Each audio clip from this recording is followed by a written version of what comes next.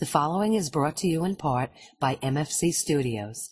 The views of the show's host and guests do not necessarily reflect those of the management, owners, or staff of this radio station. And now, it came from the radio.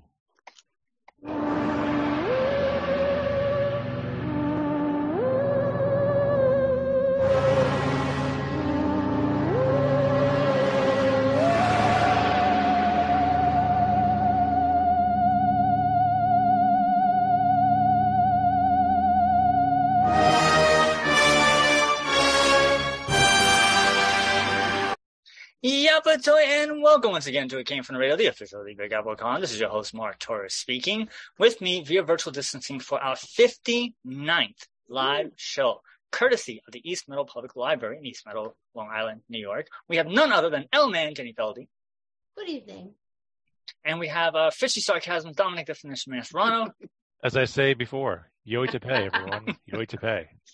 And we have our very special guest who we're going to be talking to, with, and about, which is awesome because she's here with us, which makes it so much easier.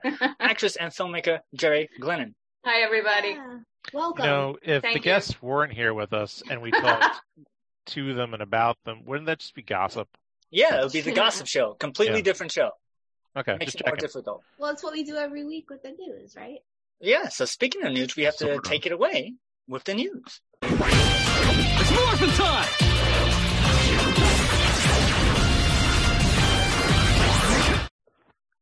The news is brought to you in part by the fine folks of Sci-Fi.radio. That's sci-fi for your Wi-Fi. As well as the fine folks of the Big Apple Con, in which we are the official radio show of, celebrating over 26 years of comic bookness and pop culture stuff. For more information, go to www.bigapplecc.com. Their next convention is scheduled for December 17th. This is the Big Apple Christmas Con, and currently tickets are on sale now. And right now, the headliner is Jim Steranko. I want to give out shout-outs for our Patreons, of which there are Danny Grillo, award-winning director Jared Burrell, Kyle Horn, Millie Portes, Newsday famous Dresden Media, Unjikun, Shadow Rabbit Art, Yasmin Ray, and Rosa. You want to get your own little shout-out? Go to our website, www.camefromthereal.com, and for $1 a month, you can get a shout-out on our show. Oh, I also want to mention that we have a question that was submitted through the website. So you get a special question if you put money for our Patreon. So Doug asks, do female superheroes have, quote, lady issues, unquote, like PMS and other things? So since, thank you for the question there, Doug. So since we have two ladies, can you answer the question? Do lady superheroes have do female superheroes have lady issues? That was the question. Jen, would you like to answer that question? Like superheroes in the comic books? Yeah, female superheroes in the comics and in pop culture entertainment, do they have lady issues? All I can speak for is myself. I just went next door. You know, my family lives next door, so my stepbrother follows my stuff, and he's following the Tara and the Tiger Babes movie I'm in. And I'm technically a superhero. I'm a human that turns into a tiger, and I fight bad guys. It's very Josie and the Pussycat, Scooby-Doo. So I'm just going to speak for myself. We are a third of the way through filming, a quarter, and I don't know yet. I'll let you know in September how that goes. All right. So, Jerry, as a filmmaker, do you make the characters have lady issues? Well, if it adds to the plot, yes. But if they have superheroes, I think they probably would choose not to have issues. So right. I'm going to say no. Dominic, do you want to try to answer this question?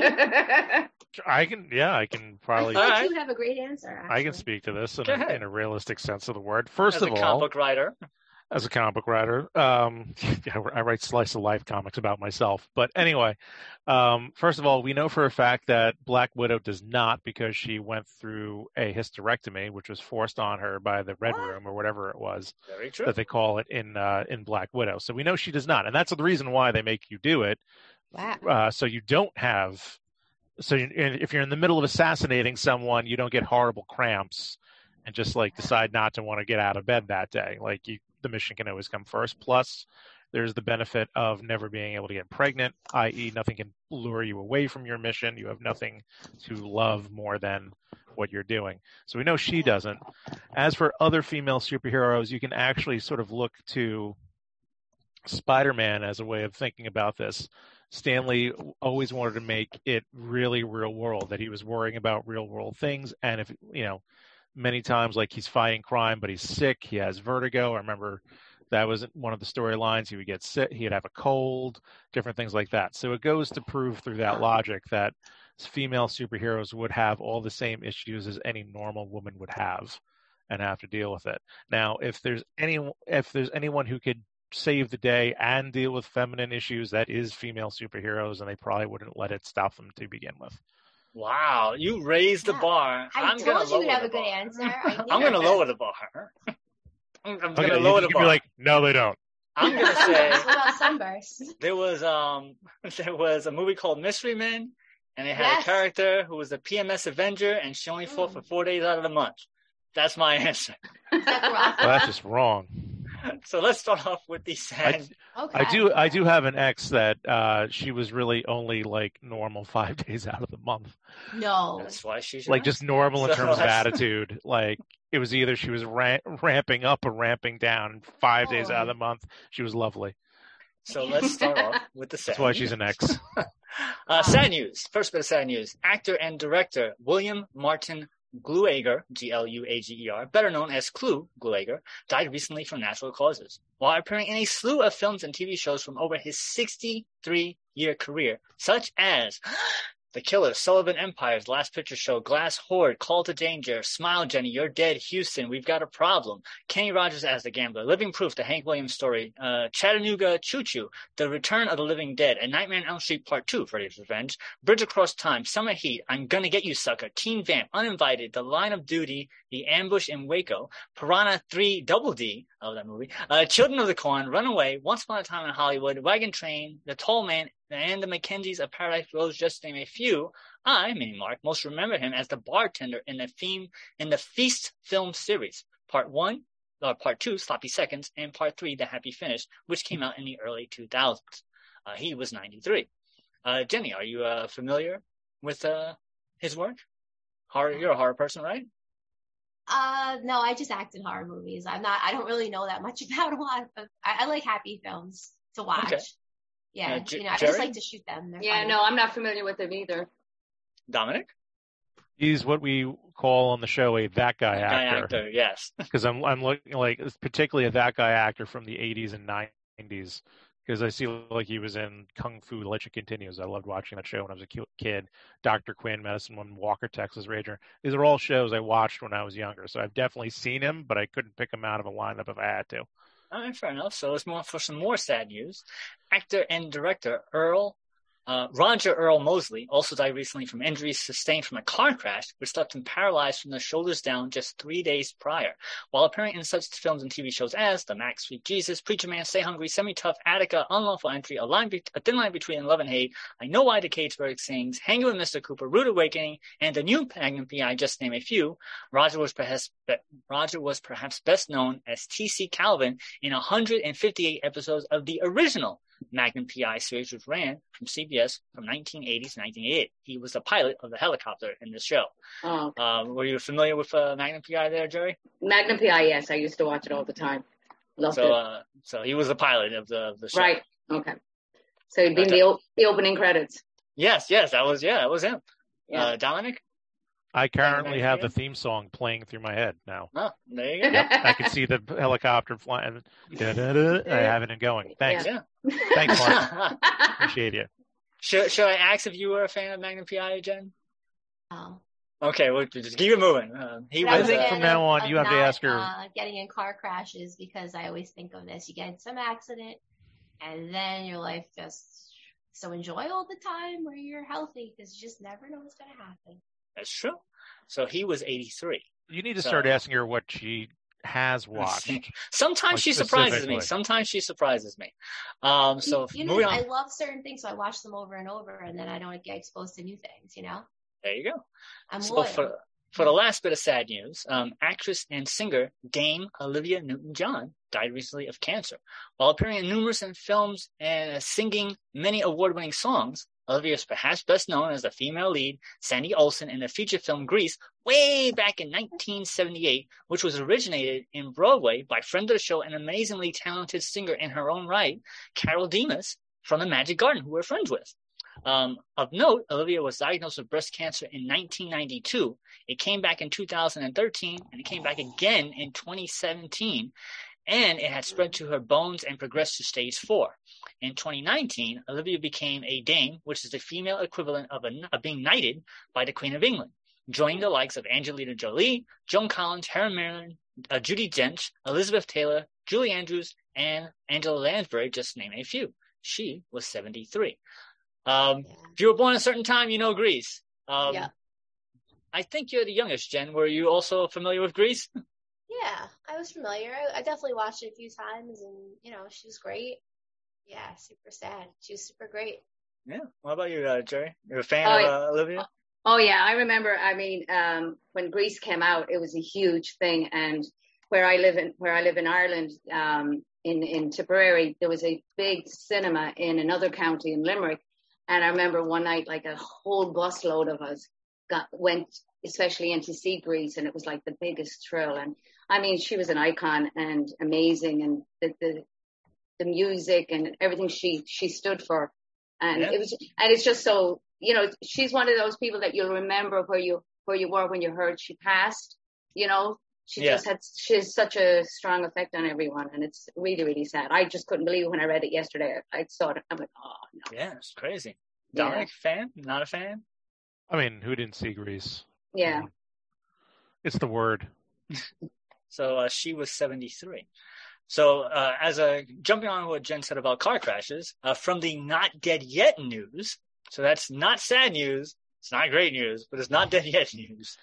Actress Anne Heche is in extremely critical condition following an accident after her car drove into a house and then burst into flames. Doctor says she has a significant pulmonary injury requiring mechanical ventilation and burns that require surgical intervention. She is in a coma and has not regained consciousness since shortly after the accident.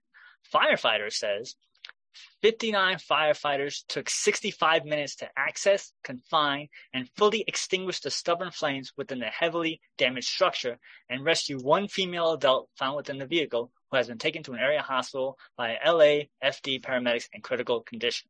So hopefully she recovers and it won't be sad news, but it's crazy. Yeah. Yeah. Wow. How did this happen? Well, they are looking into it. They are testing the blood, so we'll find out in time to tell us. But this just happened, so let's wait and see. We'll just wait and see. Yeah. Did you see the video of the car? I have not. Oh, it was the way every house now has that door camera. So it was captured, and you just see, I mean, she was going like a rocket down the street, and next thing you just hear it's again. Wow. And then they had her on the stretcher, like she was covered in burns. And I think this was on Extra last night. I saw it, and she's coming out there. You can see the stretcher, but they have her completely covered, and out of nowhere she sits up. Oh. And and it was like, but then I heard today like she is in a coma and critical, so it's it's crazy. Yeah, I mean, there's a possibility. I'm reading up on this as we're talking about it that she might have been drunk. Yeah, like I said, when they're testing the blood, you have to wait till the results come in before anything happens. Apparently, she was going 90 miles an hour. Yeah, and there was a picture taken where you see a bottle with a red cap, and they're assuming it was a vodka bottle. But that's crazy. Yeah. So that's it for the sad and almost sad news. Let's go on to the regular news. From the "It's so crazy, it must be true" follow-up department. According to Vermont State Police, actor Ezra Miller has been charged with felony burglary. Police says initial findings indicate that several bottles of alcohol were taken from within the residence while the homeowners were not present. As a result of an investigation that included surveillance videos and statements, probable cause was found to charge Ezra Miller with the offense of felony burglary into an unoccupied dwelling. Police located Ezra, and a citation to appear in court was issued for September 26th. Those of you not paying attention, Ezra has been in a lot of trouble recently, as multiple restraining orders have been put out against him, in addition to a slew of other things mentioned on our early episodes of our show. He got a big bag of money. Why does he need to steal some liquor? Exactly. Why is he doing any of these things that he's been? Yeah, exactly.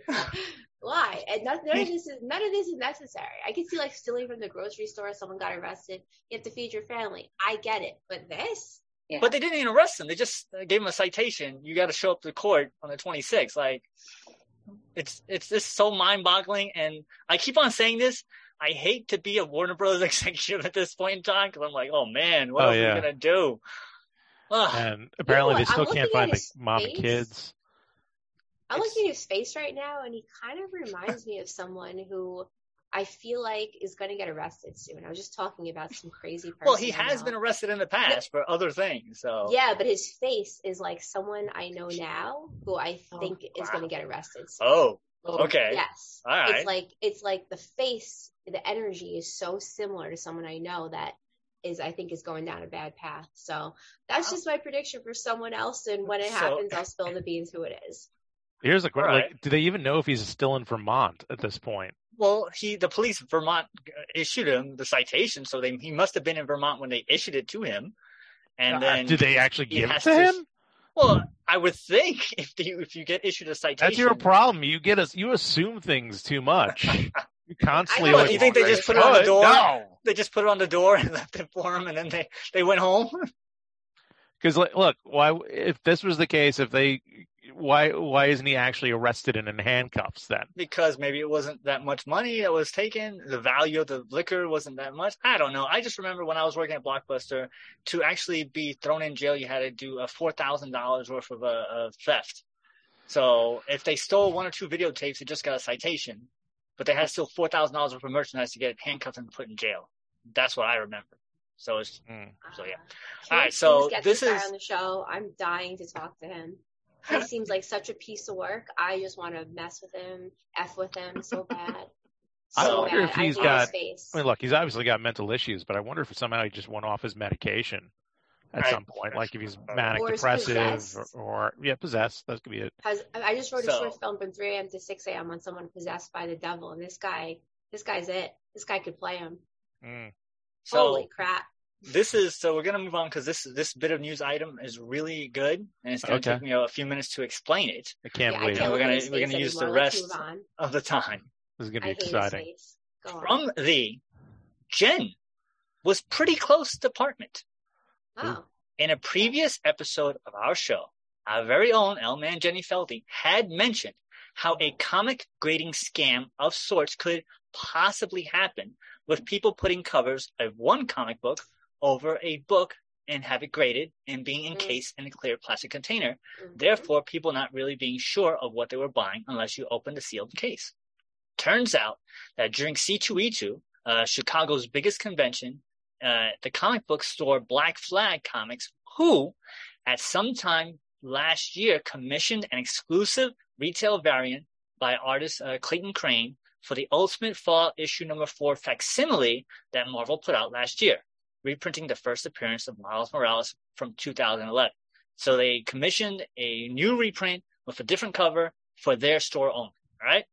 Now, from what I understand, a comic book store can get this happen by contacting Marvel or DC and ordering a minimum of 3,000 copies. They pay a wholesale price plus the cost, and they can sell it for their promotional purposes. So if it came from radio, want to make an exclusive Jenny Feldy cover of Spider-Man number 1, we pay for the book, we make the cover, they'll make it for us, everybody's happy. All right? Now, what can't be done, which Marvel has already stated they did not authorize, is that the exclusive book cannot be altered in any way, shape, or form and resold as a new variant. Apparently, this is exactly what Black Flag Comics has done by taking an acetate cover and adding it to their original book and then getting it CGC graded with a grading as high as a perfect 10 and selling it as a con exclusive for initially $85. And then while people were waiting on the line to buy the book, raise it to $100 with a limit of 2. The issue here is that people are buying a CGC graded book that by all accounts, it is not an official variant cover and has been altered, and the original grade of the cover must have been damaged by having a new cover stapled onto it. Before Marvel announced that the book was unauthorized, CGC said, "We are aware of the situation and we are standing by our grading," only to follow up a day later after Marvel announced it with an explanation of our thought process behind the grading assessment. We treated them as we would with any other variant cover that has been attached with an extra set of staples that the book was printed. At the time, these books included the original cover as well. There was precedent for acetate covers being attached to printed books and then graded by CGC. An acetate variant cover that was attached with an extra set of staples to which CGC assigned a universal grade and a notation of acetate cover on the label. The extra set of staples were part of the manufacturing process of the attaching acetate cover and not considered a defect. CBCS, which is CGC's main competitor, says if a book has an acetate cover attached to it with staples, it will receive based on the grade of the book if the acetate cover were removed. In this scenario, the book would probably be topping out around a 7.0 because the additional holes created in the book by the staples. The attached cover and the additional staples will be noted at the bottom of the label. This, of course, is only if the book was a manufactured variant, not an actual variant produced by the original publisher. So, in short, some guy ordered a variant cover. Mm-hmm. They went out and bought an acetate and put on the acetate over the cover themselves and said this is the new variant. Put it in a CGC, got it graded, therefore legitimizing this variant as an official variant. But Marvel says it was not, and people are going crazy over the situation. So, Jen, you're pretty darn close. Something like this is going to happen. Hey, I know schemers. I know a lot of them. I worked with a lot of them. I've been approached with a lot of them, and I know schemers. So, Dominic, as a comic book guy, what are your thoughts on this? Well, I mean, it's a really fancy way of saying they made a forgery. Right. They forged, basically, it's no different than forging art in a certain respect. It's actually different because they're putting something on top of something that's pre-existing. So it's not even that they're faking it. They slapped a different cover. Yeah, well, on an people forge book. art like that. They take old canvases and repaint on top of them. The point being, they forged it. So they made a forgery. What it really does is makes the grading look stupid. They really this is your job. The grading guys is standing by it. That's the weird thing. Because they don't want to lose face. That's why. But how can you stand by something that Marvel itself said this is not an official variant? Because it's better to deny until you can't deny any further.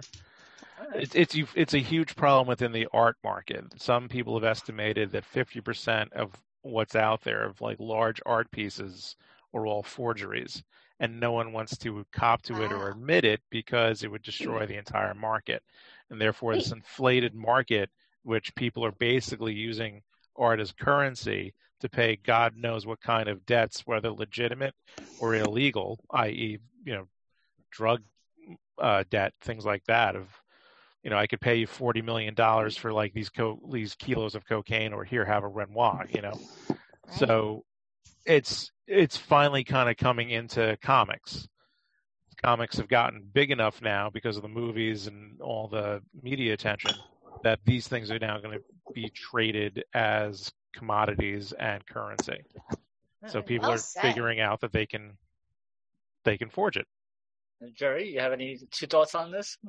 No, I agree with Dominic. It's like forgery, and it's a shame it's happening, and it's able to happen.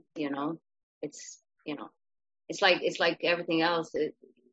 You heard about Hamilton being staged. I forget where it is, but like they went and staged Hamilton, and now there's a whole big thing about that. Lin-Manuel never gave permission for it to be staged, and there was some controversy. And really? It's just people. Oh yeah, this was on the news again today, and it's just like people think they can just do this stuff, and it's it's frustrating. Put it on? I think it was a church somewhere. Oh. I'm not sure where it was, Jen, but it was unauthorized. Unauthorized, and I think they took liberties as well. with the script. And yeah, it was brought to the attention of Lin-Manuel, and I think he has since made a statement on Twitter about it. But again, where do people get off doing that? You know, well, I guess like Shakespeare, right? People put on Shakespeare. Is it like that? Yeah. Yeah, but he's dead. And it's public domain. Yeah, like public domain. And they claimed they got permission. They claimed they were like, and he's like, no, you did not. No, you did not. Wow, that's crazy. That's crazy. God. So Jen, do you have any other scams that we should know about that's going to happen down the line? Yeah, I mean, the comedy club is kind of a racket. I have nothing against comedy club owners, and we're always going to have people still comedy jokes all clubs. the time. That's been going on for years. I would say a lot of comedians are scamming themselves if they haven't been hip to. This is really people scamming themselves or selling themselves short because they'll get so focused on getting in with certain comedy club people. But the truth is nowadays, especially in the last 2 years, it's you're really scamming yourself if you don't do your own media, because you can do your own shows, your own productions, and I guess the old systems. I think I'd say you scamming yourself if you haven't gotten hip to the new paradigms of living, and the world is shifting very fast. So you're going to scam yourself if you don't get on board. So my thought on this is, I think it's going to change how the industry works slightly if it does make enough waves. But the fact that there are people going out there crazy to buy this book, and then with the intent to resell it, was the whole problem in the first place. So if they didn't have that issue, we wouldn't be talking about this right now. That's where you got the 90s bubble that happened. Boom, yeah. The comic home shopping bubble. network. Everything's worth being able to put your kids through college. That was what we were talking about. That's why you have, and I don't know if we were talking about this recently. I remember having this conversation with someone recently about, the death of Superman. Yep. 4 million of them sold. Everyone thought it was going to be worth something. It's like, it's not worth anything because there's 4 million of them. It's only going to be worth something if you buy 3,999,000 of them and destroy them, burn them all. Then you got something that's worth something. Rarity is what makes things worth it. So we're almost coming to that point again. I think people are financially freaking out so much that they're looking to buy weird assets without knowing what they're doing. I mean, they need to talk to Mark Carbar, from the Big Apple Mike, right? He can tell you, because that's his game. Yeah, but no, and in reality, don't ever buy a comic book thinking it's ever going to go up in value. Truth be told, that's the collector's market. It doesn't. Very few things ever go up in value. Don't think that comic books are going to be assets that you're going to be able to trade at some point. Buy them because you enjoy reading the stories, and that's it. So with that, we're going to take our break, and we'll be right back with the Came From Radio. Hi, you've heard my voice open and close the show. Now we want to hear your voice. If you have a business or product, you can record a commercial here. We offer 30 and 60-second spots. For more information, contact Mark at mfc_studios@hotmail.com. This is The Amazing Question, and you're listening to It Came From the Radio. Now, back to our show. And welcome back to Came From Radio, the official of the Big Apple Con, and our 59th live show, courtesy of the East Meadow Public Library, located in East Meadows, Long Island, New York, where they have tons and tons of free programming, both online, virtual, and as well as in person. I am here with none other than L-Man Jenny Feldy. Good evening, everyone. We have Dominic Definition Man Serrano. Hello. And we have our special guest who we're going to be talking to with and about is filmmaker Jerry Glennon. Hi, everybody. Yeah. So, Jerry, I've known you for a while. I'll say a couple of years. Yeah. Pre-pandemic, so at least 5. Easily 5, yeah. So you were a filmmaker and you had plenty of stories and you've done so much back then. What have you been doing since then to now? So tell us a little bit about yourself. All right. Well, thank you, Jen. I did primarily a lot of theater. And I did a lot of shows at Manhattan Repertory Theater, and Jen Piero, co-founder, is on with us right now, and she's also my business partner. We have a production company called Girlfriend Style Productions, and basically we did a lot of plays together, and then me and Jen got cast in a year-long production of a play. And we did it once a month for a weekend for a year. And proceeds went to the LGBT community. And it was an amazing play. And me and Jen obviously were very close. And we just came up with the idea of we can write our own stuff. So we had an idea for a film called Switch. And both me and Jen got together, wrote it, directed it, produced it, and we did it. And something we're very, very proud of. And it has been in the film circuits for a while, has won a few awards. And we have right now currently another script in the works called Opposites. So I'm also right now working on next week, I'm going to be shooting a film called The Graveyard Medium. And that is written and directed by Maria Filippone. And really excited about that one. Coming up next week, we're shooting that. Cool. Yeah. How difficult is it to do it on your own? Because they always say, I want to make a movie. Well, go ahead and do it. And so is it as easy or is it as difficult as you think it is? It's a juggling act, but I always say, teamwork makes the dream work. So me and Jen, have worked together. We worked together a year long. So we had a really strong bond straight away. So we knew each other's, how we worked together, separately. And then for our team, I worked with, my cameraman was, Daniel O'Donnell, and Josh Groban, I worked with them before on other productions. So I knew if I could get Dan and Josh on board, we had something special. And that's exactly what happened. Me and Jen location, we used Jen's apartment. You find a budget that works for you and you make it happen. And that's what we did. But it's exciting. And then to see the finished product, there's just nothing like it when you do. Like I said, I've been doing it for years and I've been doing other people's work. And I was like, I have my own story to tell. I have, so that's where that came from. So it is work, but it's the best kind. And, we love what we did. So.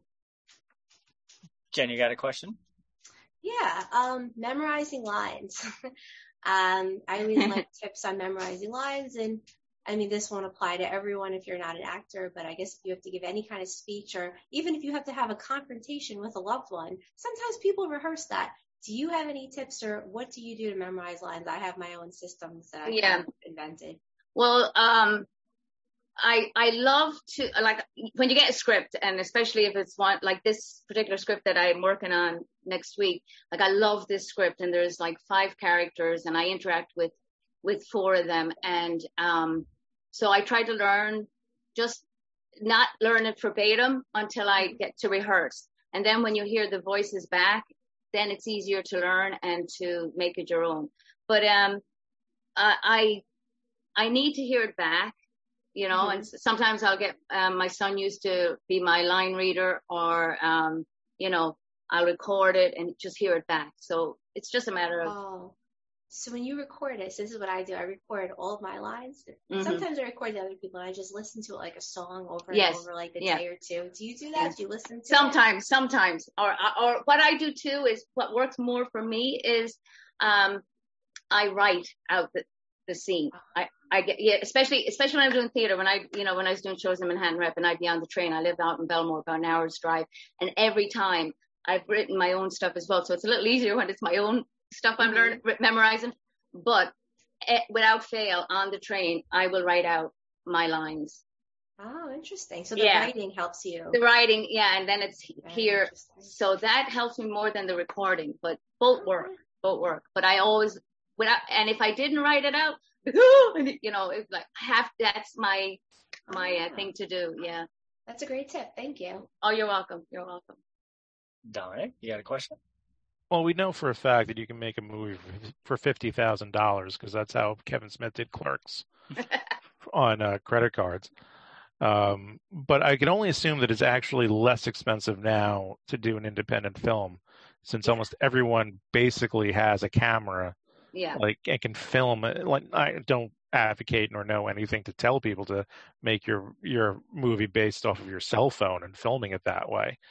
But certainly it's gotten to a point where technology, you can buy inexpensive cameras or use your phone, and now you have drones that you could use. And I just saw this thing this morning scrolling through my Instagram of I don't know how much it costs, but like an inexpensive boom camera that you can use your own smartphone to make it pan and come in and come out.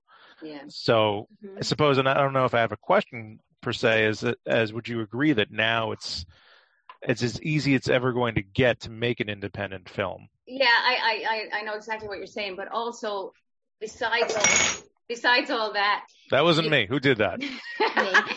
Besides all that, you need to trust the person behind the equipment. You could have the best equipment in the world or the cheapest, but if you don't have someone who knows what they're doing or is passionate about what they're doing, like when me and Jen did the switch, there was 4 of us on that team, and each and every one of us was as passionate as the other, behind, in front, off camera, on camera, and that's where the magic happens.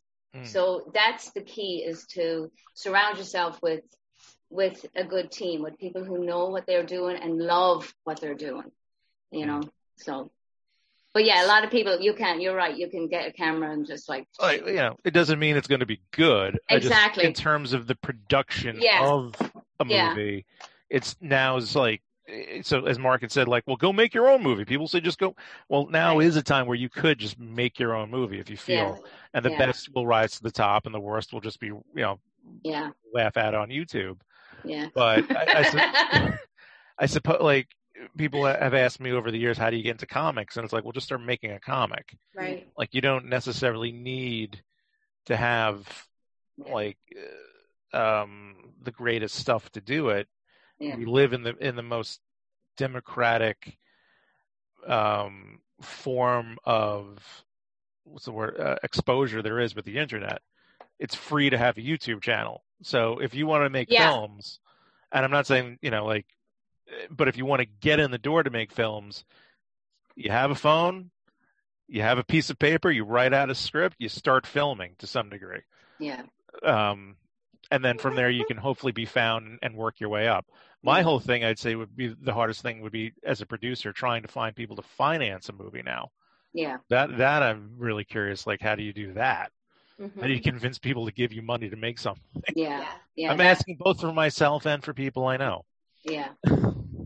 Yeah, that's hard. We submitted into festivals, so we funded it ourselves, and we submitted it into festivals. And you network at festivals, and you're just hoping to meet the right person. But that is a hard one. And you have people that do the GoFundMe pages, or you know, for a credit on the credits. But with a short too, that's what it is. It's a short, and like I said, we just want to get it out there for more interest. You know, I did a McLean with another friend of mine, Mike Farraher. We did 2 short films, and McLean Avenue has been one of them, and it's a pilot, and we have 10 episodes ready to go. But like you said, it's getting the right person to want to do it with us and finance it. That is a hard thing. Like, I currently feel I'm watching like an episode of Cribs, because I'm clearly seeing everything that's got like Jen's place now, more than I've ever seen before. Yeah, the lights are on. Sorry, my dog is here, so she keeps moving, and I want to stay near her. I have not seen this much of your place ever in all the 59. I don't think I have either. How many shows have we done, Mark, via virtual distancing at this point? What, about 30? You would say 20, between 20 and 30. Oh, you mean these types? I think this is 27th one virtual. Right. Okay, yeah. So in the 27 virtual live shows we've done, this is the most I feel like I've almost now been to Jen's place. You can blame Feldy, because she's injured and I haven't seen her, and I really want to see her. So wherever she goes, I'm following the dog. I miss her so much. Yeah. Like, is that a bike in the background? What is that? What's that? Is it a bike in the background? Oh, yeah. It's an elliptical. It's an elliptical that's stationary. It goes inside and outside. Awesome. Hey, like, I'm getting a virtual tour of her. You know, like, I'm always in the same location. You ain't going to see much more than this than a drafting board. But, wow. If Ellie wasn't here, I would be in one place. But, yeah, I got 1 hour to hang out with the dog, and then she's got to go. So I'm like, soaking up every minute. Jen, how old is the dog? She's 9. She actually got stung by a bee, like Amber Heard said to her dog, or her ACL. And she's just been limping, and like my parents have been crying and staying up late because when dogs die, a lot of times they cry and they go off to themselves, and she's been doing that. I'm just like, I'm at work all day, so I rarely see her, so it's like whenever I can, I bring her. Yeah. So that's why I'm walking around a lot. I know. If you're watching radio, we'll have no idea. Yeah. I was just about to go say, to the YouTube page. Right now, this is why you got to watch the live show. Right. There's a big white dog with me. Yep. So you're missing it all, man, if you're just listening to the show. That's right. So, Jerry, when you're directing yourself, are you more critical or less critical of your performance when you're acting against somebody? I guess I'm a little bit more, and you're kind of, like, I do know what I want to get out. And, I would trust, like, Dan, who was behind the camera, I would trust people around me too, to say, yeah, that was good or that wasn't. But yeah, you are always more critical and like want to make sure it lands, make sure it works, That is how does one direct themselves? Yeah, well, like I said, we wrote this particular switch, we wrote ourselves. And so I knew this character extremely well. And I knew you do the background work and the backstory of your character. So I knew what I wanted to get across. And it was a 2-character piece in 2 locations. So there wasn't a lot of, have to be here, there, and everywhere. So it was actually not easy, but it was a nice transition into directing myself. It worked. And Jen as well. Like, we bounced off each other. So Jen would say, yeah, do this way, or I was, but because I knew this character so well, because I wrote her, I kind of knew exactly what I wanted to get across, and hopefully I did, Gotta know what you want. That's the first thing. Some people don't have that. Yeah, you have to know what your end goal is, what you want to get across, your backstory. I love the backstory that nobody will know, but it's internal, and therefore that will come out if it's, if you have a backstory. But if you go in with nothing, you're like, you have to connect with who you're playing. There has to be a connection, So you don't just show up and read the lines and that's it? No. No, you can show up and read the lines. It's just you're going to sound like, hello, how are you? Yeah. Basically, just wooden. Yeah. We have a question from the audience. What is your inspiration for becoming a director?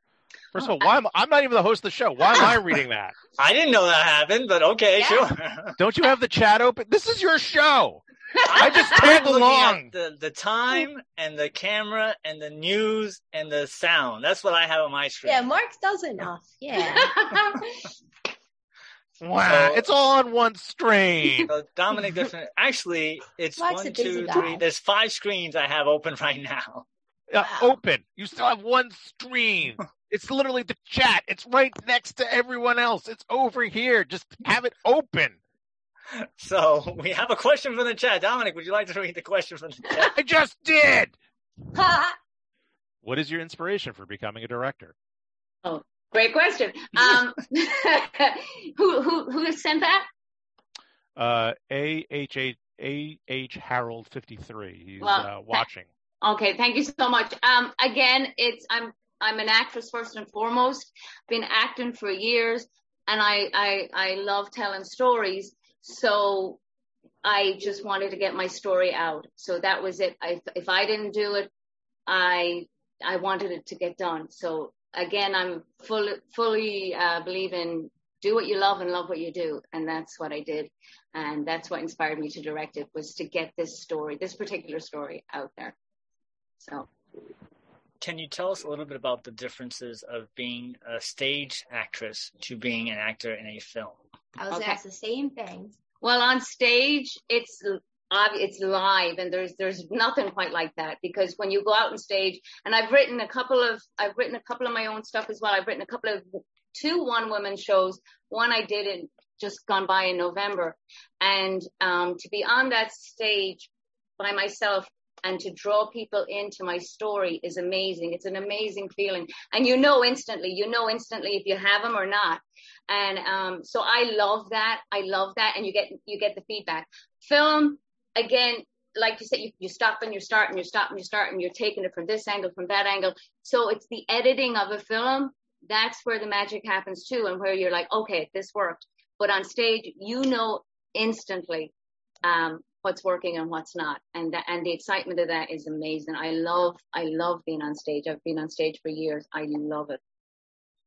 Jen, you got a question? If you weren't acting, directing, if film and plays didn't exist, no. Yeah, you have to pick. Well, I also growing up all my life, I mean, and it's cliche, I knew I wanted to be an actress from a very early age, but I also love working with children. So my other job is I teach pre-K and nursery school. So that's right up there. I love working with children. So, but also that plays into acting too, because I'm always goofing around, telling stories. But yeah, that's it. Do you make the kids work for free, cheap labor and get them to do crafts and stuff for your production background? No. Good idea, though. Yeah. I mean, they do. Child labor is not a great idea. Yeah, it is. Well, you saw I do what's called Storytime with Lucy, where I, over the summer, I ask some of my kids on Facebook if they want to read a story with me. I have a puppet, Lucy, and that has evolved into something very special, and that's up on my Facebook page. And again, I go to their house, and they have a book that they want to read to me and Lucy, and we record it, and it's amazing. Mark, I think you saw one of them. I'm not sure if you did, but yep. I love doing that too. And down the line, I would love to incorporate, like, I have it in my head for years to produce a children's TV show. And years ago, I sent my resume and headshot to Sesame Street, because that's my dream. I would love to work on Sesame Street. And they sent me back a postcard saying, right now we're not, except with that. And I'm like, at least they responded. But I would love to combine the two eventually as well. I really would. Well, you know what? They're very big on promoting the vaccine. So if you get behind that, maybe they'll hire you. Oh, okay. Think about it. But as far as I understand, they kind of pushed away a lot of the in-person actors in favor of the more puppet characters. So yeah, I haven't, like, I watched Sesame Street. I grew up on Sesame Street years and years ago. My kids grew up on Sesame Street, so I haven't watched it in a long, long time. But like in the 80s, I wanted to be on Sesame Street so bad. But I have ideas to produce a children's TV show and be in. So you want to be the next Sesame Street, right? You want to do your own thing. Yeah, I would love to. I would love to. That's a. What's so funny about that? I see Donnie laughing. That's what you want to do. You want to be the next best thing. Yeah, I would love to do something with that. But the funny is that you want to be the next Sesame Street. There's been like 20 other things that have come out since Sesame Street. It's not that she's going to be the next Sesame Street. Would be the next great children's television show. Like Blue's Clues or like Blue's Clues. There's a lot. But I mean, Sesame Street is Wiggles or Teletubbies or any of these things that have come. Wait. She doesn't like one. Wait. The Teletubbies. Sorry, no offense. I'm not saying you got to be that, but they've all come after. Yeah, but I mean, Sesame Street is the bar. So, what they have done and what they're continuing to do, and promoting so much awareness of so much. It's like one could argue Reading Rainbow was the next Sesame Street. Yeah. Yeah. What about Poppy Circle or Poppy Place instead of Sesame Street? Poppy Seed Place. Yeah, why not? Would you consider that as a teacher you're a character? What's that? Would you consider yourself a character as being a teacher? Maybe. I mean, I would love to do where the kids are the focus. Like the story time with Lucy. I would love to develop that even more. No, what I'm saying is that since you are a teacher now, would you consider yourself as that being a character when you go to work? No. I mean, no, I'm not a character. I am who I am when I walk into that classroom, but I do have a lot of fun, and I do get to play. which is, you know, what we do. So as a writer, director, producer, actress, which part do you spend the most on? Acting. I love acting. But lately, in the last, especially since the pandemic, I started to write a lot more. And again, the reason I started to write was so I had stuff for myself. I'm at that age where I want to do my own work. I want to do my own thing. I want to have something to go.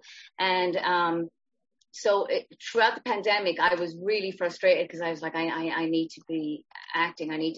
So I wrote a lot of stuff, and I wrote a lot of poetry. But if you were to ask me what I would do first, would be to act. I love acting. I absolutely love it. And do you need to know editing, or do you just have to hire an editor to get the film? Yeah. Again, it's gone back to know your team. I would not be, you know, I would have ideas, but I wouldn't trust myself. I would trust someone else to edit the piece, you know, because that's their expertise. That would not be mine. So Jen, you're also a filmmaker in your own right, correct? Mm-hmm, mm-hmm. So from one filmmaker to another, what is the one question you want to know more than anything? The one question I want to know more than anything. I guess my question is more writing. I actually woke up at 3 a.m. to 6 a.m. for the first time ever.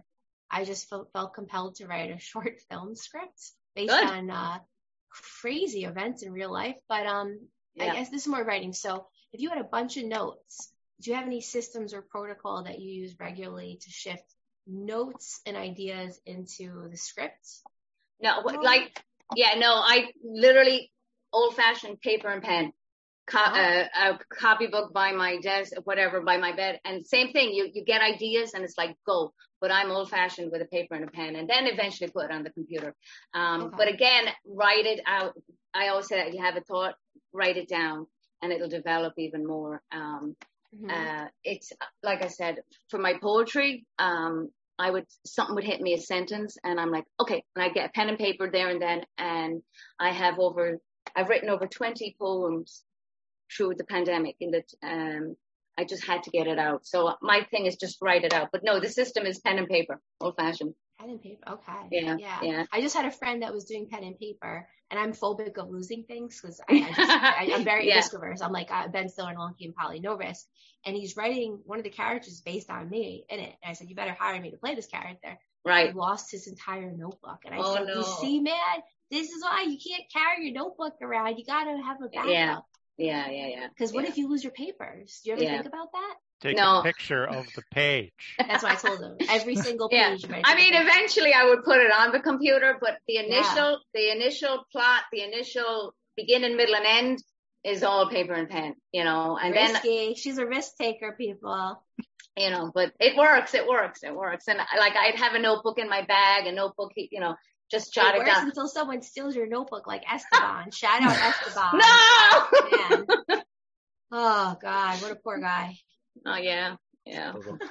So we are now at social media time. So where can people find out more about you? Well, I'm on Facebook, Jerry Glennon. I'm on Instagram, Jerry1226.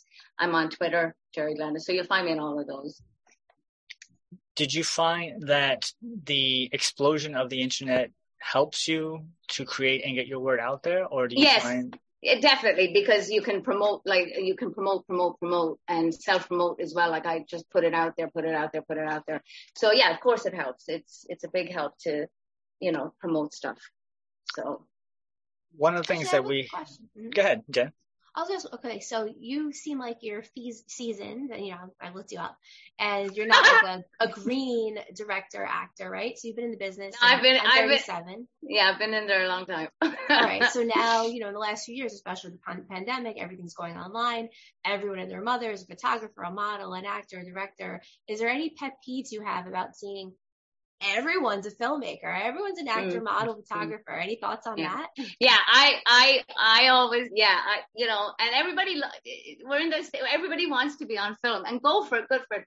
But when it comes to like the TikTok, all right, a few minutes here, a few minutes there, go for it. But when it comes to film and stage, I keep saying it, you cannot fake experience. You cannot fake, you know, lesson. Like I studied at HB Studio with William Hickey. And to this day, I thank Bill for giving me the wings to fly. And I have that, I carry that with me everywhere, you know. So if you want to be an actress and study your craft, it's again, but study it. Like I've seen where a guy can do this. Maybe you can, but people know you can't. Right. You know what I'm saying? It irks me when I see, you know, either someone's overdoing it or underdoing it or faking it. You can't fake experience. So I love it. It's so fun for me to watch it. Yeah. Because I like humor. I'm all about comedy. So when it's wrong, it's right to me. It's hilarious. Gotcha. Yeah. So it's we're wrong, almost out of time. We have about 3 minutes to go. So Dominic. Yes, sir. Do you have a final thought?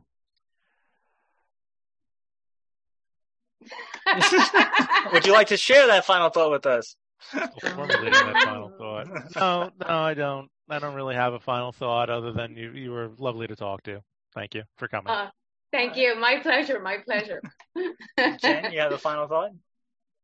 Final thought is just be the best you can be. There you Cut go. all the fat. And there's no such thing as a neutral connection because every connection is either going to drag you higher or lower. So no one's neutral. So don't let anyone just hang around and coast. Wait a minute. What if you're evil? Does that mean be the best evil you can be? You know what? If that's your goal, then I guess in your world, you're going to succeed. Yeah. I just suddenly had like this thought of like Skeletor. Like, I don't want to be good. I want to be evil. I see people. That's what I wrote my script about this morning. And some people are succeeding. Mm-hmm. All right. Nice. Yeah. So, Jerry, you have a final thought? My final thought is do what you love and love what you do, no matter what it is. And that's the key for me. So my final thought is this. Actually, Jerry, you had an answer to a question that Jen asked that was probably one of the best interviews I've ever done, which was with Robert Culp. And he also said that there's a huge difference between actors nowadays and actors that you have to go through the craft. You have to learn. So, you know, you don't just sit there, the instant stardoms, but he's like, you have to put in the work to get the results. Yeah. So thank you for reminding me of that. Thank you. So that about does it. Yes, Jen, go. Alec Baldwin said something similar too, like about him and his brothers. Like his we brother's got a like, minute. Why are you doing that play? He's like, because you got to learn how to do it. Yeah. Jen, minute, go. Ezra Miller, I can't stand your face, and it's no surprise to me that you're a criminal. And that's what you want to waste a minute on. And that's it. Yeah, I just was pulling him up, and I got his face. He looks like a criminal. That's about does it. We wasted a minute. That about does it for this week on It Came From the Radio. Join us right here and every week on this radio station. If you miss any part of the show, Ezra Miller's face makes me want to grate cheese. Go to our website, www.itcamefromtheradio. We have our next live show, which will be our 60th live show. Yo, congratulations. On September the 14th with Long Island Comic Fest event organizer JP. Make sure you go to www.eastmeadow.info and register to be part of our live show. So we will see you next time. You've been listening to It Came From the Radio with Mark Torres. The views of the show's hosts and guests did not necessarily reflect that of the management, owners, or staff of this station. We now return you to your earthly scheduled broadcast.